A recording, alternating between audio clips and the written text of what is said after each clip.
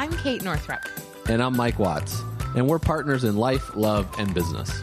Welcome to the Kate and Mike Show, where we share insights and interviews on entrepreneurship, relationships, parenting, self-actualization, and making a life, not just a living. Welcome to the Kate and Mike Show. Is it the Kate and Mike Show or Mike and Kate Show? It's the Kate and Mike Show. Kate and Mike Show. The woman Show. always goes first. Oh, okay. The Kate and Mike Show. Ladies first. Oh, yes, ladies first. Welcome to episode number 4. Today we are going to talk about... how to cut through all of the social media kind of noise and pick who to follow, because you could literally be following millions of people and nobody has time for that. So today we're going to talk about how to be picky and choosy and really get that dialed in. Yeah, and just expand a little bit about what Kate said. We're going to talk about kind of who we follow when it comes to inspiration and business and advice. And then sometimes it's time to move on, you know, from maybe there was somebody over the last year that you found super inspirational. And then you're like, you know what? I'm not really connecting with that person anymore. And then you move on. So I think it's really important. This is going to be a shorter episode because we have to go pick up Penelope at her new daycare that she just started today. So you know what? Let's jump right in it, Kate. What about you? Who is inspiring you these days? Well, I'll or tell in you, the past? Why don't we talk about something maybe in the past or... No, I'm not I'll going just to do let- past ones. Okay. I'm just going to do current. Because then I have to talk about why I stopped That's following true. them, and that's weird, and I don't want to make anyone feel bad. So I have been a diehard Danielle Laporte fan since the first time I ever discovered her blog. Before D, I never even knew what a blog was, and I was like... thought they were just for nerdy, weird internet people. And I was like, why would anyone ever read such a thing? And what are they? And like, clearly I don't need to pay attention to them. And then I started reading Danielle's blog and I was like, oh my God, this is amazing. I read almost every single one of her emails. So I'm a big Danielle fan, and that has actually led to a really beautiful friendship. So I also love our friend Marie Forleo. I don't watch every single Marie TV episode, but I watch a lot of them. Oftentimes they are my lunchtime little pleasure. So I really enjoy Marie and what she puts out there. Chris Carr. I love following Chris and reading her newsletter. I love her recipes. I don't actually cook any of them, but I like reading them. I don't know if anyone else is out there like that. You like to read cookbooks, but you don't actually cook anything. It's more of like an aspirational type deal for me. And I just love her quirky perspective on life and wellness. So those are 3. Oh, and then my newest one is Glennon Doyle Melton. Oh my God, I'm obsessed with her book, Carry On Warrior. And her new book, Love Warrior, just came out. And so I can't wait to dive into that one as well. And I'm so excited. I'm going to go to her New York City book tour event. And I'm pumped. I'm going to go with my friend Megan Watterson. Wait, what? Oh, yeah, that's right. You're Yeah, flying remember. out. Yeah. Surprise! I'm leaving. So she's my latest and greatest. And then big diehard fan of Brene Brown and Elizabeth Gilbert. So those are my folks that I follow. I also really love James Wedmore, a friend of ours. Mm-hmm. I love his podcast. And then Tim Ferriss. I love Tim Ferriss's podcast. So I guess I have a lot of them, but those are my main ones. How about you, honey?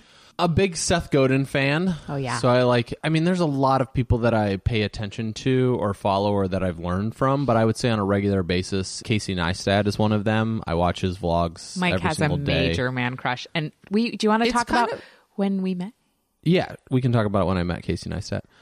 Also, Gary Vaynerchuk, he really pushes my buttons on a good way. We can talk about that later because I think we could do a whole 20 minutes riff on that because there's a lot of people that he pushes people's buttons. He pushes my buttons. Yeah, we were at Jess Ortner's bridal shower this weekend, and I just mentioned his name, and these 3 ladies just went off on a tangent for 15 minutes, and all I did was say his name. He's pretty polarizing. Yeah, I was feel like pretty people amazing. either love him or really don't Yes. like him. It's true, and he knows it, so it's pretty cool. And then Tony Robbins, I find very inspiring for me. Also, Brene Brown really connects with me at my heart soul, down in the heart. And I guess the heart soul isn't really I a like thing, that. but I just made it up. She connects with me in my heart soul. Who else do I really... Tim Ferriss. Yeah, Tim You're Ferriss's a big Tim podcast. Ferriss fan. Yeah, Amy Porterfield from a tech standpoint. I think Amy is one of the best. Amy Porterfield and James Wedmore are 2 of the best teachers I have ever met. Ooh, if we had to rank them, who would we rank? I'm one not or doing two? that to them. Oh. So When you're just kidding. online, honey, Yeah. what makes you follow people? And what makes you unfollow people? And what's some of your criteria? So, great example. We just were I'll just share this example because it was really relevant to us. And I shot a Facebook Live about this about a week ago. So we were at Which will be linked in the notes. Yeah, we were at our USANA convention in Salt Lake City, Utah 2 weeks ago. And there was a speaker there by the name of John Maxwell. He has sold over 27 million books. And what's really interesting is that I don't resonate with John Maxwell. So I think Neither do I. Neither does Kate. So when he started talking and he's going through his talk, I'm like, okay. And anytime I don't resonate with someone, I really sit there and I try to open my mind a little bit, open my heart, let their knowledge in, and just to say, okay, I don't resonate with this guy, but he's got he's sold 27 million books. All of our team, or majority of our team, really resonated with him. They got takeaways. I was like, I know I can learn something from him. No matter what, I always feel that there's one nugget or something that I can learn from each person. And as I was sitting there, I was just like, you know what? I don't resonate with John like, I'm just listening to him, and I was like, I don't resonate with that. I was like, okay, well, I can leave. It's just like, I don't need to spend another hour trying to convince myself to stay in this room. And I think it's really, for me, he has an audience. Like, he's built his own audience. He has his own following. He's sold his own books. People resonate with him. But for my aspect, like, if I don't vibe with somebody, that was a live event, but even if it's online or something like that, I just unsubscribe from their newsletter and move on with my day. In that live event, I just, excused myself. I didn't stand up and make a big stink about it and be like, this guy stinks, there's no reason to do any of that. It's not necessary because that would ruin the experience for every other person. So when I started in the network marketing industry, I followed this gentleman. He was fantastic. He taught me a lot. He really upped my game. His name's Jonathan Budd, who we actually had lunch with. And then it got to a point where I was just like, you know what? I think I've maxed out my learning on his teaching material. And this was quite a few years ago. He actually left the network marketing industry anyway. And so it was just one of those things where I believe that there's a time, the way I look at teachers or people that inspire me or I follow or learn from, that there is a learning I'm able to learn from them. But there might come a time where everything that I'm going to benefit from that or take away from it has happened, right? Where it's time to maybe find someone else that is maybe accomplishing other things in their life or accomplishing other goals that I would like to strive for. So one of the biggest things I look for when I'm working with people, that I'd like to surround myself with individuals similar to the way I live my life. So they're a business owner, is a big, strong one because we're business owners. Now I have a wife. Now I have a family, a daughter. So those are people really understanding, like, for instance, Tim Ferriss isn't married and doesn't have a daughter. So when he talks about efficiency in the morning, I'm going to take that with a grain of salt because I have a daughter that wakes up at random times from 5 to 7 or who knows when. So I try to get up at 4 or 4:30 or 5 to wake up a little bit earlier than her so I can have my own time in the morning. Sometimes it just doesn't work. So if I'm talking to somebody like Brene Brown who has kids and what's her morning routine, how does that work? How does she adjust to that? Very flexible. Where Tim Ferriss is probably a little bit more rigid with his morning routine because he has that freedom. It's not that I make that person bad. Like, I don't fault Tim Ferriss for not having kids or being married, right? It's just the experience of when I am surrounding myself with individuals that I would like to learn from. I love that. One of the things that I really look at that's, along those same lines is, does their life look like something I would want to have? And if the answer is no, it doesn't mean their advice couldn't be relevant to my life, and I'll still listen. But the people I mainly follow have to have some element that's like, yeah, they're living a reality that really resonates with me. And another one is Stu McLaren, is a friend of ours who just released a course on membership sites called Tribe, and he has fabulous videos and great content to check out. And what I love about Stu is not only is he a brilliant marketer, he's really about family first. And he lives that way, and he's such a genuine, transparent guy, and that really resonates with me. So that's huge. But I mean, for me, it's, does their life look like something that I would want to have? And do they sort of like honestly make me laugh and make me cry? If their truth, what they share, really makes me cry in terms of like tears of resonance, then I will continue following. But if every time, I was subscribed to somebody's newsletter, and every time I got her newsletter, it pushed my buttons and made me feel really triggered in terms of well, Kate, you're not doing enough. You're not good enough. You should be doing da da da da. And I'm not sure why this person triggered me that way. I mean, it had nothing to do with her. It was all about me. And I just unsubscribed because every time I opened it up, I honestly went into such comparison that I started feeling bad about myself.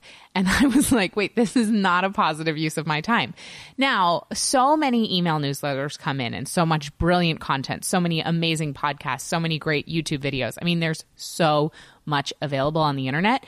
And so it's really important to filter and look at somebody's track record. Look at, what kind of life do they live? Who are they associated with? And also really check in with yourself, just kind of like on the internal landscape of how do I feel when I'm listening to this person? Do I feel really good about myself? Do I feel uplifted, inspired, energized? Or am I feeling like guilty or bad about myself? Or does their stuff, make me go down a rabbit hole of like unworthiness or not being enough or whatever? And also to know that you will not be able to consume all the content that gets put out there. And so for those of you who get anxious because you're not reading all the blogs that come into your inbox, or you're not, watching all the videos that get put on your subscriptions on YouTube, I really want to encourage you to go unsubscribe from things and choose maybe 3 people that you're going to follow their stuff.